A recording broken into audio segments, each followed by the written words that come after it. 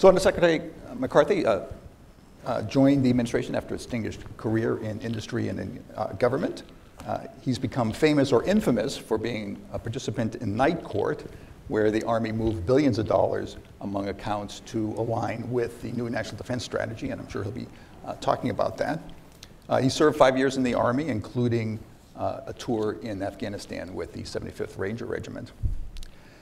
Congressman Brown represents Maryland's 4th district and serves on the Armed Services Committee, a former lieutenant governor and member of the House of Delegates. He was involved with bringing health care to veterans and in coordinating the transfer of 60,000 jobs to Maryland as part of the BRAC round. And he retired as a colonel in the Army Reserve, and including a tour in Iraq. Our format today is that our speakers will each speak for maybe 10 minutes or so. As the moderator, then I'll ask some questions to look at some particular issues. Then we'll open it up for Q&A. And then at the afterwards, we'll have a press gaggle here off to the side. And before continuing, I have to make a routine safety announcement. In the unlikely event of an emergency, I will give you instructions about what to do. We'll either exit the building from the front or to the rear. And with that, let me turn the floor over to Secretary McCarthy. Mark, thank you. It's great to be at CSIS, even though yesterday afternoon I was on my way back from Hawaii, about 75 degrees. So welcome back to Washington with cold rain. Congressman, this is what it feels like sitting across from you all with the lights in our face. So I'm right at home sitting up front here. But great to see Congressman Brown, who is truly a champion and no finer friend to the U.S. Army up on Capitol Hill, and someone we turn to repeatedly for help for authorities and the funding to support the Army at every turn. So good to see you, sir. And I know you got through the traffic coming from your home district here on recess, but thanks for coming, sir. So we have our FY20 submittal. Got up to the Hill. We're about pushing 2 weeks into this process. But this has really been a journey for the Army for the last 2 years. We were very blessed with the FY18-19 budget deal, which had strong bipartisan support from the Hill, Congressman Brown in particular. What we've done with that increase in funding, largely focused first and foremost with readiness. It helped us restore readiness levels where we have almost half of our brigade combat teams at the highest level of readiness, where we're at about just under around 2 or 3 before that 2 years ago. So funding is a big part of the support of getting readiness levels to be restored. But coupled with that, I believe, is General Milley and then former commander of FORSCOM, General Abrams' laser focus on all of the metrics that are necessary to get units trained and ready to go. If you were to go anywhere in the Army and talk to battalion commanders, they sound like the chief. They know exactly what they got to do with every hour of each day, and that laser focus of getting units as prepared as they can be for deploy to combat operations, just minus the Boston accent. So it really is remarkable, the leadership and focus from Army leadership to getting those readiness levels back to be about almost half of our brigade combat teams at this juncture. And why that's important is 60% of requirements worldwide for combatant commanders are met by U.S. Army. So demand remains very high in this environment. So we have to make readiness our number one, and it will be till at least the 22, 23 timeframe, where we can get in the upwards of 2/3 of our brigade combat teams at the highest level of readiness. So with that strong support that we received from Congress, we've increased home station training as well as maxing out combat training center rotations. So readiness gets roughly half to almost 60% of the funding in the Army budget. But one of the things in particular that we've tried to put a particular emphasis and focus on over the last 2 years has been modernization. If you look at the focus within the National Defense Strategy, there were 4 pillars that were in this effort: nuclear posture, great power competition, irregular warfare, and partnership capacity. Great power competition is really the central challenge that we face, in particular in the U.S. Army. We look at where our standing is in the world. We're still number one, but in many cases, the technological margin that we've enjoyed, the overmatch of our weapon systems, is being reduced. It's being challenged by near-peer competitors. The big 5 weapon systems in our formation, the Chinook and Black Hawk helicopters, the Bradley Armored Fighting Vehicle, the M1 Abrams, the Patriot Air Missile Defense, they're all over 40 years old. And we've done a remarkable job with incremental upgrades to these weapon systems. But you're getting towards the end, and you can't engineer another ounce. So we're in this FY20 budget effort, what you're going to see is really this pivot or departure from the big 5. These things take time, but in the moves we made in FY18 from a modernization standpoint, we primed the pump. We moved 80% of our S&T budgets against 6 modernization priorities: long-range precision fires, next-generation combat vehicle, future vertical lift, network, integrated air and missile defense, and soldier lethality. And this move of the funding helped really prime the pump in our modernization efforts. But as it takes time, as you move across a FYDP, a 5-year horizon, future years defense plan, what you'll see is the pipes really start to open and we start to finance our efforts with much greater scale, because we'll be buying tranches of capability and ultimately full unit fielding by the 22, 23, 24 timeframe. We had to be very open, and we had a lot of support from Congress because you were moving billions of dollars in 18 and 19. And now in fiscal 20, which we unveiled just almost 2 weeks ago, we found over $30 billion over this 5-year horizon, where we realigned the funding against our priorities. Some of these were substantial cuts, north of 890 programs across the entire defense program, Army defense program, but there are also terminations. This may cause economic dislocation or challenges. We're trying to be very transparent with industry, but we know that it's necessary so we can finance the Army that we need. We're looking at challenges in the future with declining, or even potentially declining, but flat budgets in the out years. $182.3 billion is a lot of money. We have to be as best stewards as we can with the funding that we've been afforded, and we're trying to do that. These choices that were made, which has been affectionately referred to as night court, because the Army staff has a sense of humor, but that process was where Secretary Esper, General Milley, General McConville and I kind of sat at the end of the table. It was almost like that show Shark Tank, and we made all the leaders in the Army come in and present every line item of the budget, all spring and summer.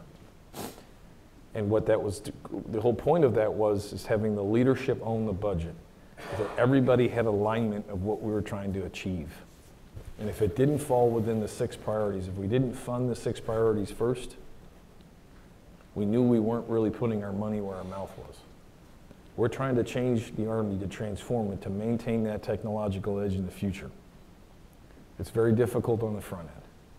We've been blessed with a lot of support, but it will take a lot of communication, a lot of effort going across the river, meeting with Congress, but also with the defense industry. And something that we're very proud of, Secretary Esper started this series. We meet with the CEO every Monday night.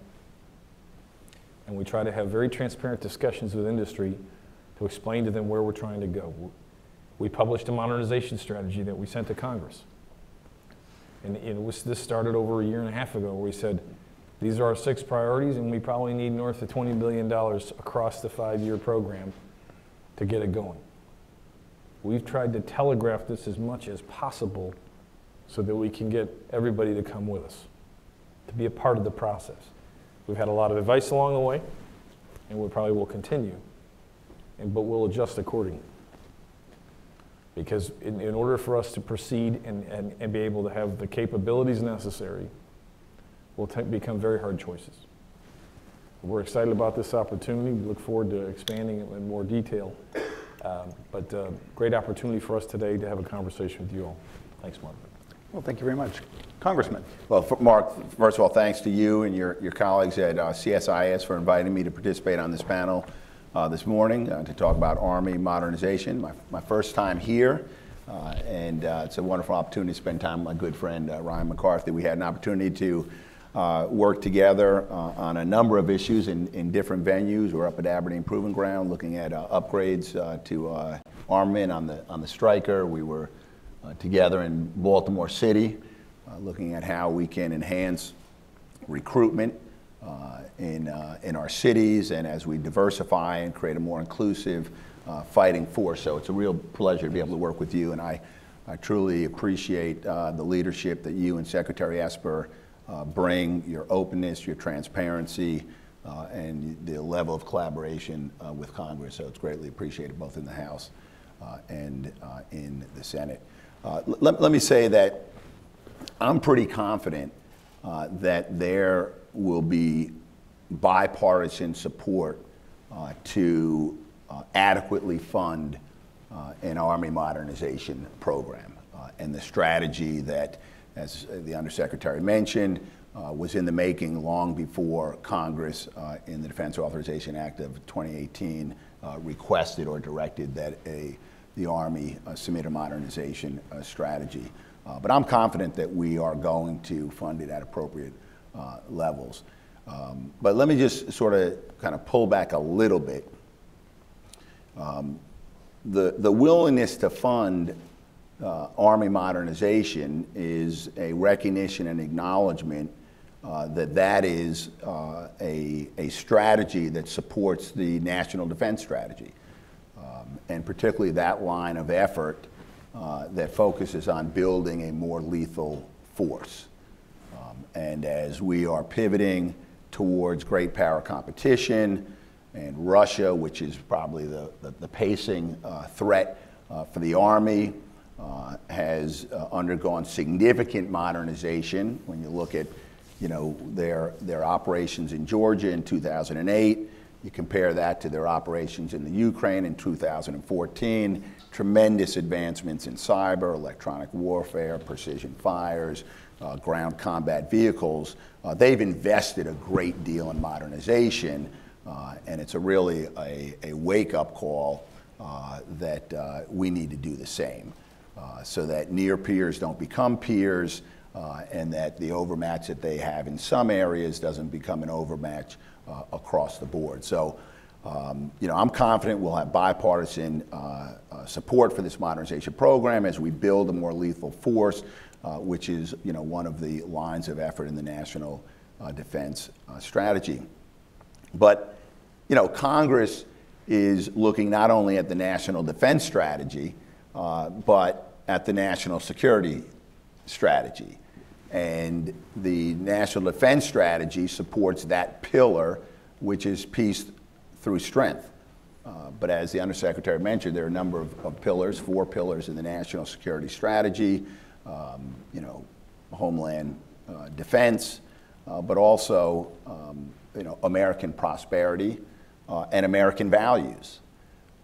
And the national security strategy speaks not only to a lethal, capable, modern, ready, well-equipped, well-manned force, military force, but it speaks in specificity, if not necessarily in great detail, to the need to invest in infrastructure, in vocational colleges and training, in apprenticeships, investments to diversify our energy portfolio to achieve even greater energy security. And although not necessarily going into the causes of climate change, it references climate change. The Department of Defense has been probably, on the leading edge at looking at climate change and what we need to do for infrastructure resiliency, the things that we can do for greater operational effectiveness and security by incorporating renewable energy into equipping both the Army, the Navy, the force. So there are a variety of action items that are outlined in the national security strategy. Many of them are related directly to defense spending, and a number of them to non-defense spending. There's ample discussion about projecting our diplomatic corps forward. investing in development activities around the world. So what I'm saying or suggesting is that we need to fund in Congress a national security budget that includes robust investments in defense spending to support not only Army modernization, but the other service components, combatant commands, operations around the world. But we also have to invest in non-defense spending, many of which are related directly to national security, the State Department, Homeland Security, development aid around the world. And some of those investments are related to national security, but perhaps not as directly, like investments in education and investments in addressing things like climate change and energy security. So we asked in the Defense Authorization Act of 2018 for the Army to develop a modernization strategy. You came back with what appears to be a really good strategy, outlining a structure, the Army Futures Command. In fact, I was supposed to be there this week, but my plans got derailed. I'm looking to go down and visit in August, perhaps. But a structure to provide a unity of command, a unity of effort, bringing together requirements writers and the war fighters, the procurement side, acquisition, and training and doctrine, so that we can deliver the capabilities to meet the requirements to address the threat. So I'm excited about the Army Futures Command. The only downside to the Army Futures Command is that it's not located in Maryland, but in Texas. But that's okay. It's a good location. You've laid out an approach, where we're going to leverage science and technology, make the investments, the collaborative effort between the department and academia and the industrial base, the commitment that you're making to evaluating the near-term investments in upgrading and recapitalizing those capabilities that help us meet this great power adversaries or competitors, and certainly appreciate the fact through Night Court, which is recognized as a best practice, focusing on those platforms, those systems that are either obsolete, unnecessary, or excessive, and that the sustainment costs just don't justify continuing to keep them on the shelf and the willingness to take them off the shelf. So the approach is there. The 6 modernization priorities, very clearly articulated, focusing on capabilities and not necessarily platforms. So you've laid out a really solid strategy. And as we go forward, and Army is focusing on the planning and the execution, Congress needs to ensure that we've got robust oversight and accountability, so we're getting not only the greatest value for the American taxpayer, but the most lethal force on behalf of the American warfighter. So again, it's great to be here. Looking forward to the discussion for the next few minutes that we're together. Well, thank you very much. Let me start off with a couple of questions. And the first one is something that we discussed a bit back while we were waiting to come forward, and this is that the tension between modernization and force structure. Sometimes the department talks about that in terms of capacity versus capability. Mm-hmm. When you read the National Defense Strategy, it clearly comes down on the side of capability. But all of the services feel the tension that day-to-day operations drive. That is, that they are asked to go many places around the world to do a wide variety of activities in the real world day-to-day, from deployments to combat zones like Afghanistan and Iraq, to exercises in the Pacific, to crisis response. And I wanted to get a sense about how the Army is handling that tension, particularly in light of the difficulties it's had in recruiting, which has lowered the targets that it has had for end strength. A great question. It's an internal debate that we're burning a lot of calories on, and it's very similar because we've been here before. When we put the Big Five out back in the, we started development in the 70s, field in the 80s. The Big Five was really the Big 64, and when you had these 5 weapon systems, you had to create HETs and HEMETs and all the capability that enabled those weapon systems in combat. And so you learn along the way, if you will, and that affects the force structure. So as we bring these new weapon systems into the fold, and you get more capable, more reach, more range and lethality, we're going to learn. So we're trying to be flexible in the models. For example, multi-domain task forces, that has really been a thing that General Milley has really pushed really hard, and it's a capability that all the combatant commanders want. Because within this little task force, you've got electronic warfare, long-range precision fires, attacking lift capability, where it will be a different structure than a brigade combat team. But how will you change that within the existing profile? So we know we're making adjustments. We're looking at potential ways to get there. The multi-domain task forces will be the pathfinder to help us understand and make adjustments. And this is where we'll get user feedback immediately from combatant commanders. I was with Admiral Davidson yesterday, or the day before, and that was just the point that he was making. It's a very distributed combatant command in the Indo-Pacific versus what we would face, say, in Europe. So we're going to learn along the way. We're being very flexible, but I pay very close attention to multi-domain task forces.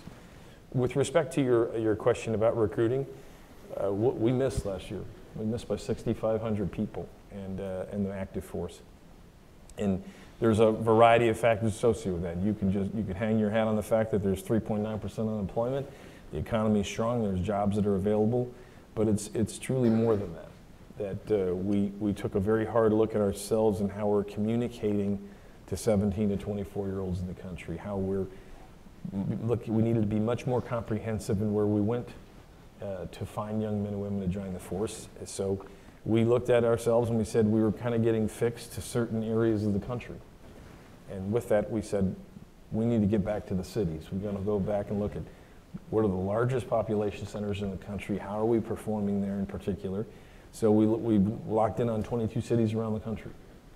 We hired an outside firm to help us with micro-targeting so that we could go look at a geographic zip code, understand the demographics, how to communicate with them, and to, if necessary, find the specific things about us as an institution, how to articulate that to a 17 and 24-year-old able-bodied American that could join the Army. So we did a couple pilots. We're doing them, and we did one in Chicago because if you look at it from an ethnic standpoint, it's the pacing item for us of how we would do across the country. Propensity to serve in the United States is about 11%. We're at 4% in Chicago. We brought the firm in and did about a 100-day study, and they helped us improve leads by 10% within the first 100 days. So much more sophistication of how we're going to neighborhoods in the country and trying to look at our messaging of how we communicate to them. One thing in particular, it's just the entrepreneurial nature of our non-commissioned officers. We had a couple of non-commissioned officers in the recruiting command that developed their own videos. 2 of them did a rap video, and they had 5 million people get a hit on it in less than a week. On his iPhone, he just did a video. So giving the mission command out to the field and letting them have the latitude of how to communicate who we are and our values are touching millions of people. So it never ceases to amaze me, the entrepreneurial nature, the strength and leadership of our non-commissioned officer corps, but we're doing things very differently. And we're touching more folks, and we're getting back to the fundamentals. So it's exciting. And the results are starting to trickle in. We're ahead of where we've been in Portland, Los Angeles, New York City, and cities where we have not performed well in the last several years. So a lot to be said about our adjustments. We've reduced our end strength goal effective immediately in FY19 and throughout across the FIT up to 2,000 year over year, because we want to maintain quality and still be able to grow, because as I mentioned earlier about demand, it's not going to go away anytime soon. And Congressman, you've done some work on Army recruiting. I think you mentioned Baltimore. And what advice would you give the Army? Right. So let me say a few things in response to your question, the first question, and then the more specific, refined question. First of all, let me say that while the Army has not met its recruitment goals, and you've made adjustments, I want to commend the Army for not lowering its standards in order to meet the number. I think our superiority is in the quality soldier that we recruit, we train, and we retain, and that's our real competitive advantage on the modern battlefield. So I commend the Army for doing that, recognizing that when you look at recruitment, enlistment, commissions in the Army, and perhaps the same can be said in the other service components, you see multi-generational enlistments, right? Just often, like, you see the same thing in firefighters, right? I'm a firefighter. My father was one. My grandmother was one, et cetera. And in law enforcement and sort of military, paramilitary, these sort of rigorous public service sectors, particularly, you see generational commitments and participation, and that's no less true in the Army.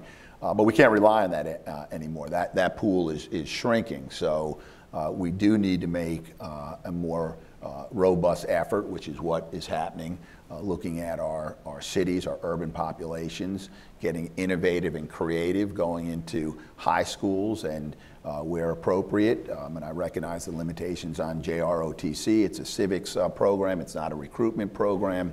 But finding opportunities to expose young people to what life in the military and that type of service might mean for them.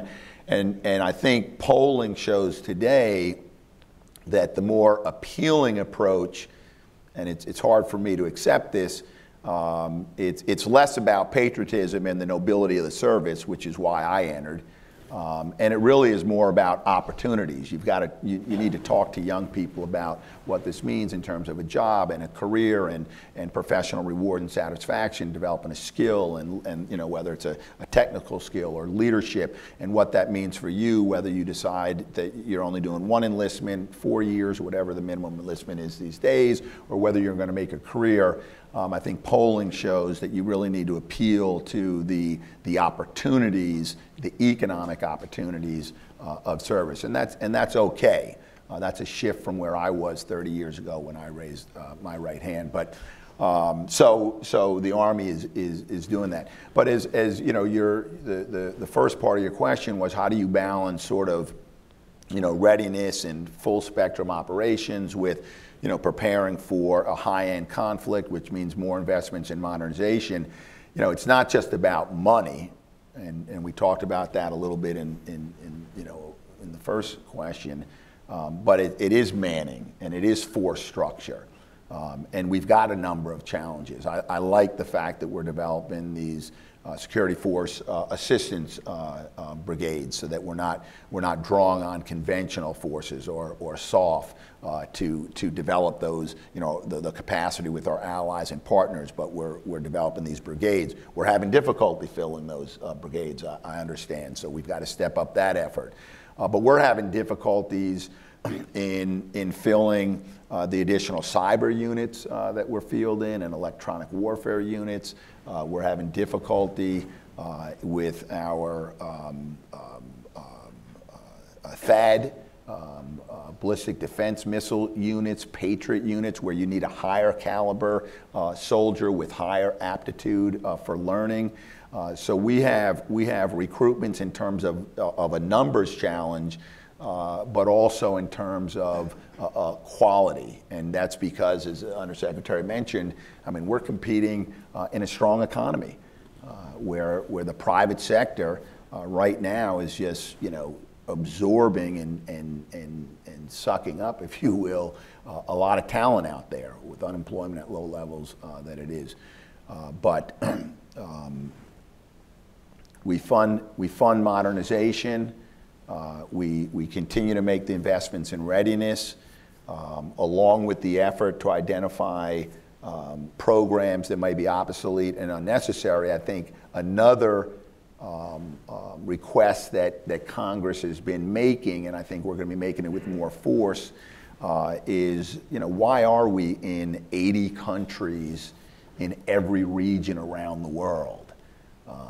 I know it was probably a misstatement a year or two ago when unfortunately soldiers were killed in Niger in Africa, and sort of, America, asked the question like, wow, 7,000, 9,000 soldiers in Africa?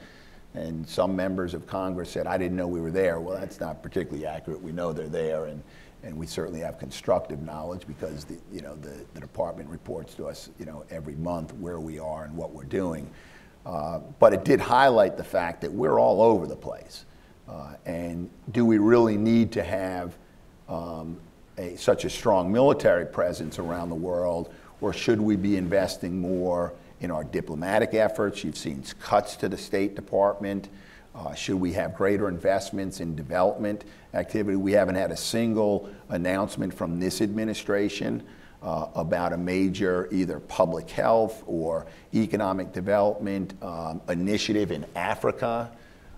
We've got a strong relationships, military-to-military relationship in Africa, but on the diplomatic side, not so strong. On the development side, not so strong.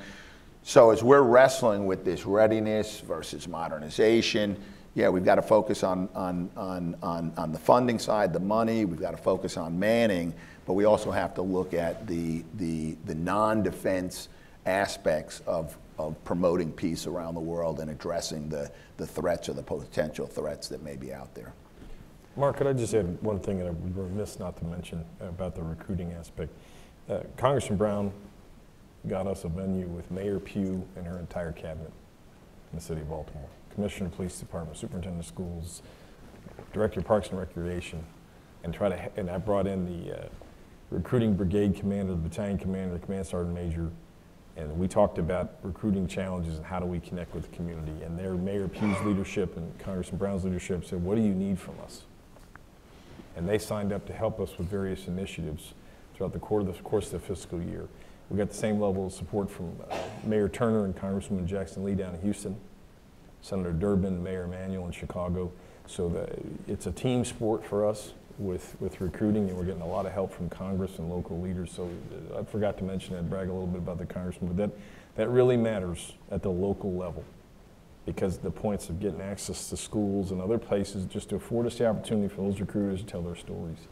And it helps a lot, so I forgot to mention that. Sorry, thanks, Mark. And then we had a great visit out in Morgan State University. There's an ROTC program. They're doing great things out there.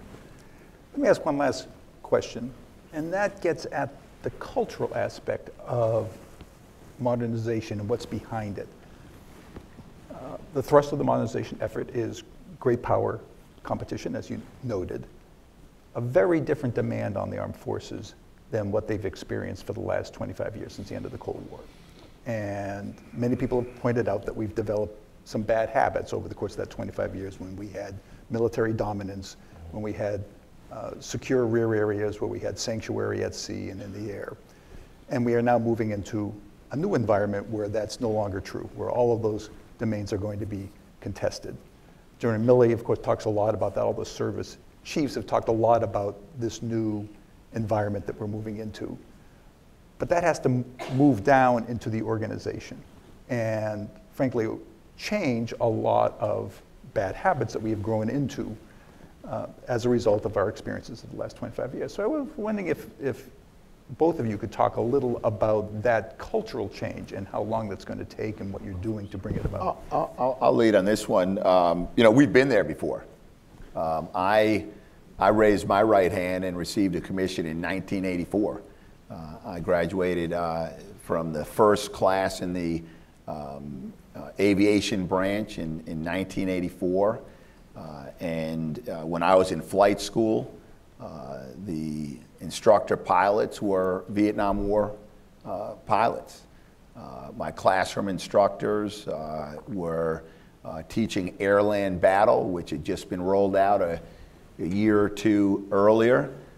They had never gone to war with that doctrine, but training, and understanding the doctrine, and we were making a shift from at least a decade of a counterinsurgency in Southeast Asia, and we were now pivoting back to the Cold War threat of the Soviet Union, and I can't count the number of hours studying our air-land battle and on the principles of agility, initiative, depth, and synchronization to defend Europe against the tank columns coming through the Fulda Gap.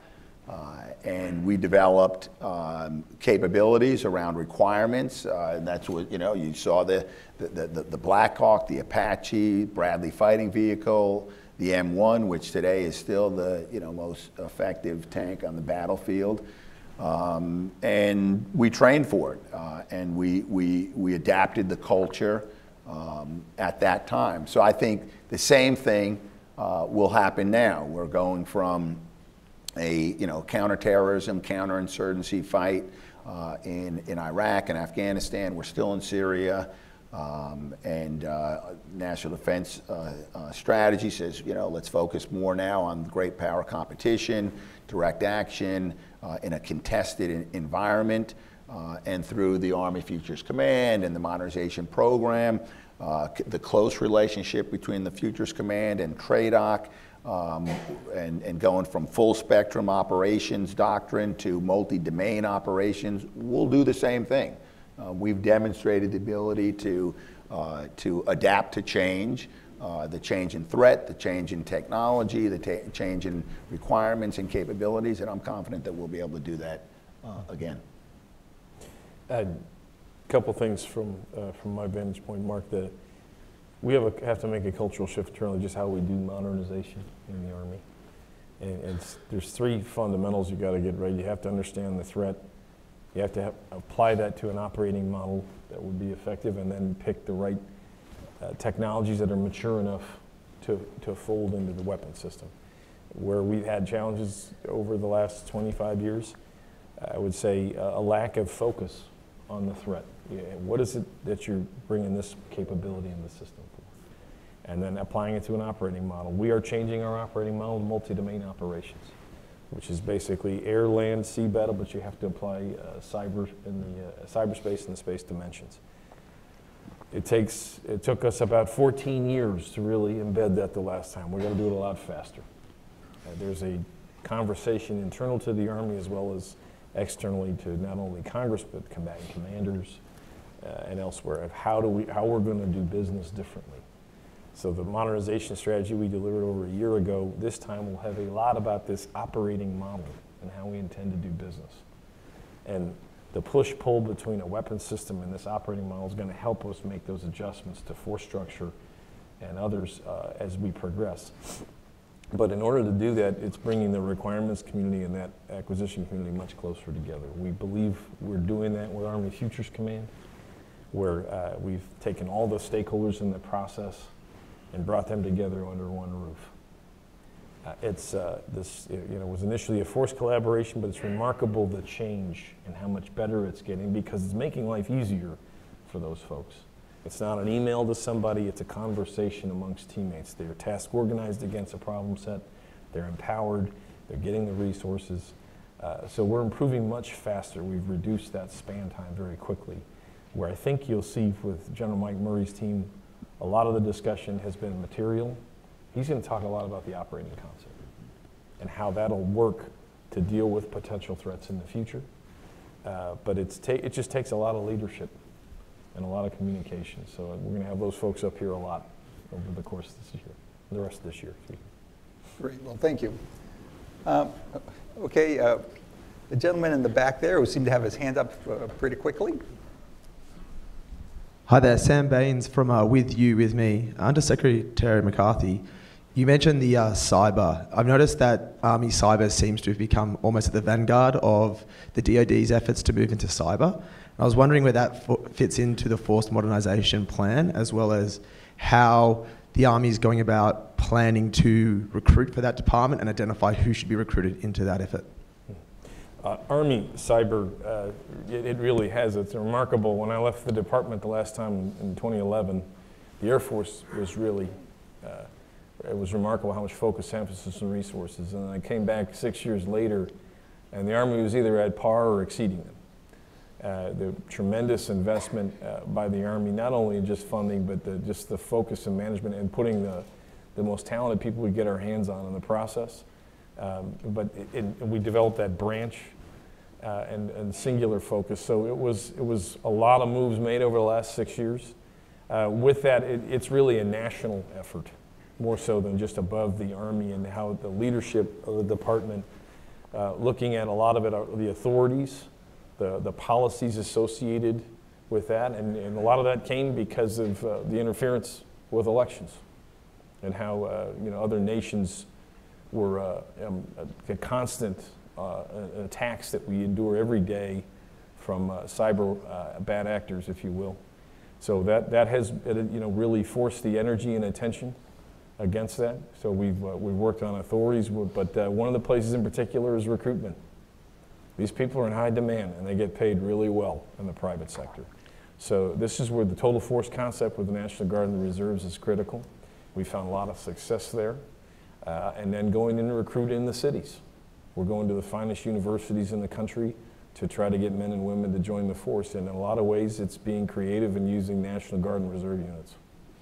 If I may add to that, Congress gave all the components and Cyber Command, greater flexibility through, I think we call it the Cyber Exempt Service category, greater flexibility so we can be more competitive in recruiting in a very high demand skill set, computer science engineers, cyber warriors.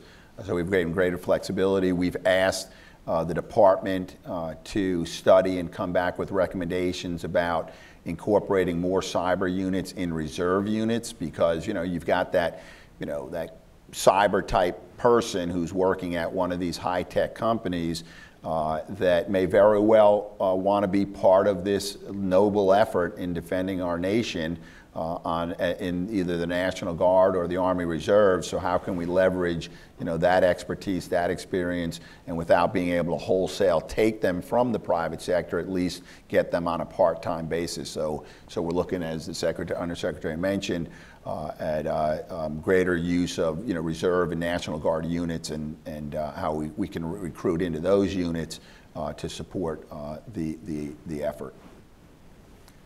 Okay, the gentleman in the back there on the end. Hi, good morning, Alex Sanchez. One question. In your opinion, what should the rifle squad of the future look like? The U.S. Marines, for example, have been experimenting with having a rifle squad that has 12 members, even 14 members. It's a growing body of literature about adding a drone operator to a U.S. infantry army squad. So what do you think should, in your opinion, what will especially with your background, what do you think the future of the rifle squad is? Especially given emerging technologies. Thank you. Yeah, as a former infantryman, I'll try not to get emotional or parochial here. A lot of it will come down to the capabilities we bring to the unit. We've made a vast investment with the integrated visual augmentation system, which is, we started out where we were looking at how could we enhance our night vision goggles. And what we found in the process is within this system, and I always use my prop here, if we had a goggles that we had, you could put an interface in there, you could do day or night sight. And so you could put thermals, so if you were going to operate underground in a cave system or something like that. But also, what we're finding here is it brings this heads-up display will actually be able to give you the opportunity to train with it in a synthetic training environment. So the same system that you would go to war with, you can practice at home station, and we could be in this room, and it could feed in scenarios where you're going to do room clearing against potential threats, and you'll see furniture and everything else as you were to be coming in this room with it. And it would feed into the 4-man stack that would clear a room together. And you could get thousands of repetitions. You'd also be able to capture performance data. So you could see the marksmanship, what was the blood pressure rate when they went through the door, what were they seeing when they went through the room. And then those after-action reviews will help you improve your performance.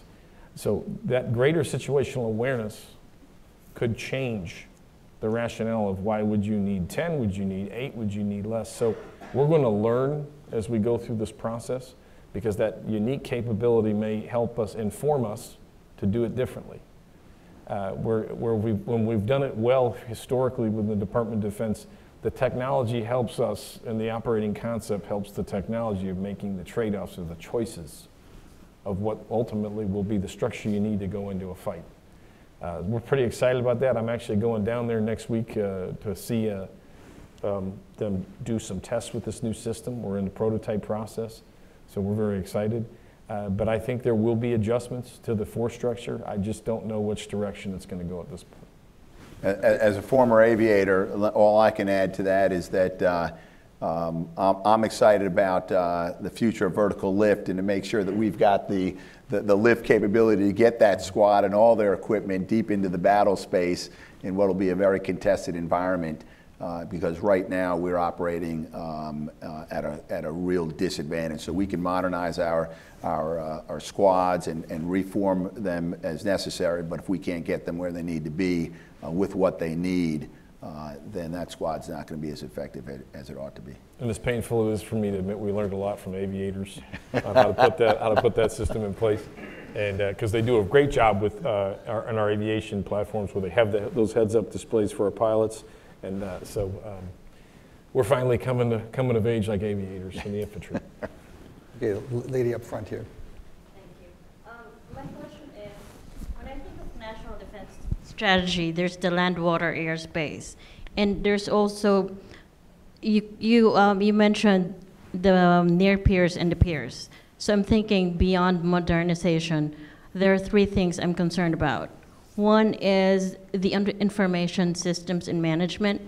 I mean, when Snowden went to Russia, now he's training generations of hackers. And hacking has been very much a concern with the US, within the US, and Europe, and everywhere. Also the Clinton emails, there were probabilities of having been hacked. So at the back door, there's national security with the information systems. Secondly, there is the alliance management. I mean, even if the United States military is strong enough, and we need the help of our allies in the Middle East or somewhere, I mean, what is the U.S. Army or the military doing to enable, to further enhance the capability of our allies so they can probably do the warfare so that we don't have to be all over the world? And then lastly is the space age technology. I mean, I think that's coming pretty soon, because also here in the CSIS, they presented the nuclear weapons being developed by Russia. I mean, the aircrafts. I mean, sooner or later, I think they're planning like laser capabilities in the aircrafts and all that. And then I was looking into the military companies like the Raytheon and all that, Northrop Grumman. So, so my question is, how do the U.S. Army, in terms of a national defense strategy, comprehensive strategy, and how would funding fit in the strengths, weakness, opportunities, and threats assessment of the U.S. Army and the U.S. military? Thank you. If I can, let me try at that second question about alliances and partners. And I mean, that's an important line of effort in the national defense strategy, strengthening our alliances and partnerships. And when you look at Europe, there are a number of aspects of that. Sure, that we need to encourage our partners to achieve 2% of their GDP on defense spending. But it's not just that level of spending, it's what they're spending it on. And whether it's, not every European nation has to be able to, field the F-35. And we've got to be looking at interoperability, what's the right mix of capabilities that each nation can bring to the fight. Also investments in infrastructure. Where we sea lift and airlift U.S. forces to Europe, and they're landing at Bremen in Germany. How do you get them from there by rail or road to the Eastern Europe? And so, are they making the investments in infrastructure? Is the regulatory framework in place to move from one place, one country in Europe to another. It's funding, it's interoperability, it's matching and mixing capabilities. There is structure in place to do that as part of NATO, and we are actively engaged. The United States is actively engaged in those discussions. There is an agreed to plan on how to do that. So I think that's a big part, and we don't berate our allies. We don't undercut and undermine them and publicly, criticize them because they're not at 2%, but they are moving at 2%, because that undermines their ability to develop their domestic politics, just like the secretary has to come to Congress and sell Army modernization to Congress. There's a domestic audience that we've got to convince. And the same is true for Germany and France and Italy and all of our European allies. So, you've got to have a little bit of diplomacy here as you're trying to help them help us and all of us together defend Europe. And if I could just add on your 3 points, in the cyber domain, we're looking very hard at our data strategy versus defending data versus the network. I use the analogy of like professional football. They don't defend every inch of the field, they defend the football. So your challenge is it's very expensive to defend networks that are very distributed in the size and scale of an institution, it's the size of a country. So how do we do it differently, more effectively, encrypting the data and protecting it? So we're looking very hard at our data defense, which will be a shift from the way we currently do business today. With respects to alliance and partners, we developed security force assistance brigades so that we can have a conventional advise and assist capability that we can afford to all the combatant commanders. We're in the process of building our third. We have two committed. No, we have one brigade committed per year in Afghanistan right now, but it's on that cyclical rotation. We're building those as fast as we can. We conduct division level exercise. We call our Defender series. We do that in Europe right now. We have upwards of 30,000 personnel in Europe. We have 30+ thousand in the Middle East. We're looking at similar type of profile in Asia to support INDOPACOM's commanders and needs for capacity and capability. But the challenge is it's expensive. It costs billions of dollars all over the world. And there's just the touch of just how much influence do we need and how much can we afford. So we're trying to do the best we can, but it's an expensive proposition. The third question with respect to space, looking at a lot of different options there, investing in low Earth orbit satellite architecture, as well as the MEO and GEO. That's an expensive proposition, but it is a domain where the near peers are making vast investments, and we have to make some adjustments to our architecture so that we can maintain the dominance that we've enjoyed for a very long time. Okay, Sandy.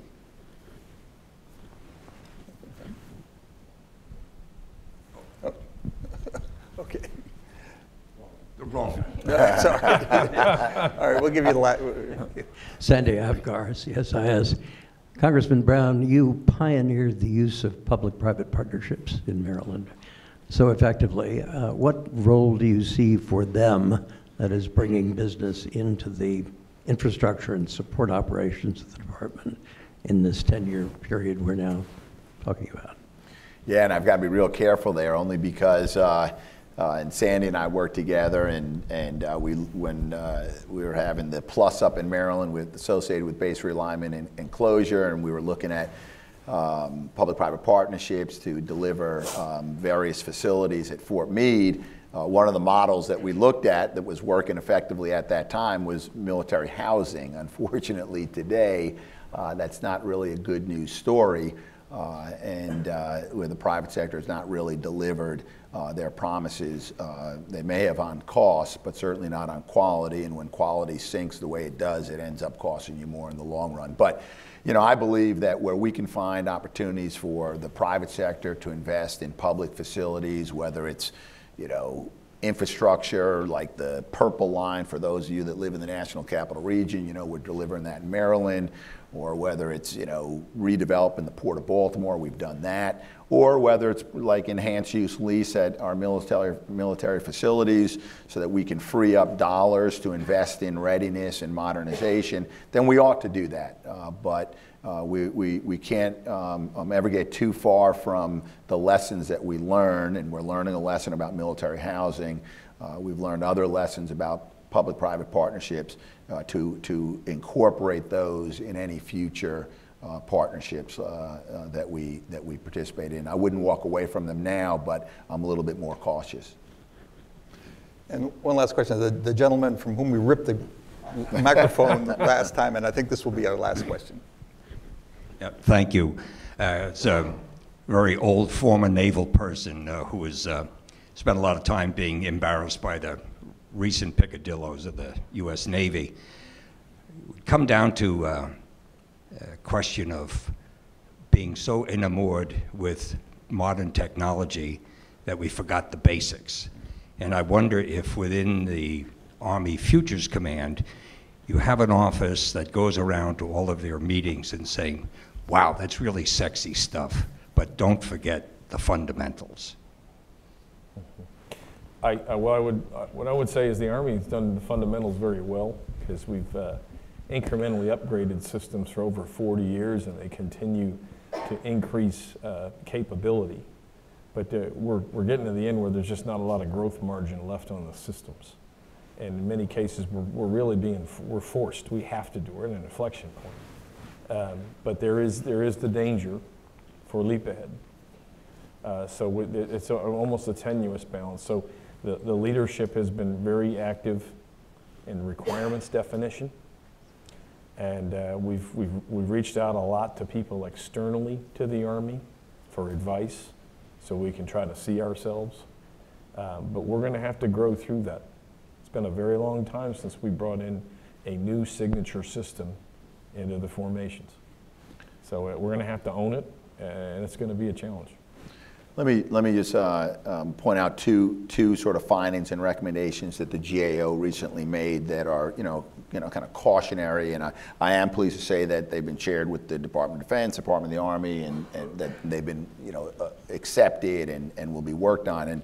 And one is that we have seen over the last several years a decline in the development community, the requirements writing community in the Army, and Army Futures Command is going to have to address that. Fewer people doing this important work.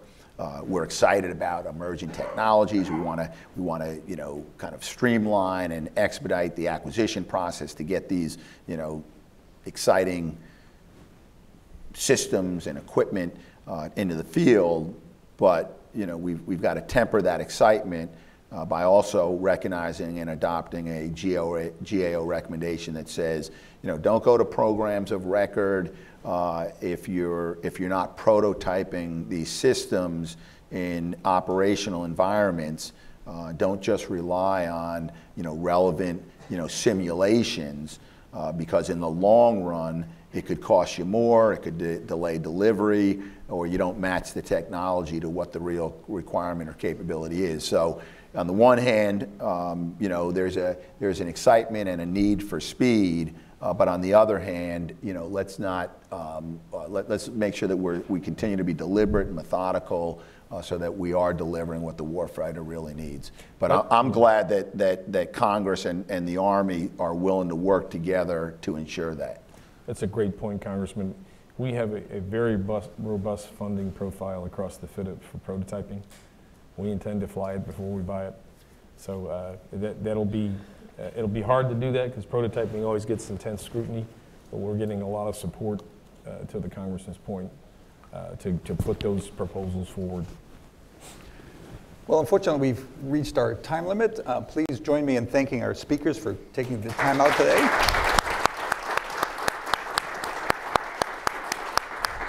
And we'll have our press availability.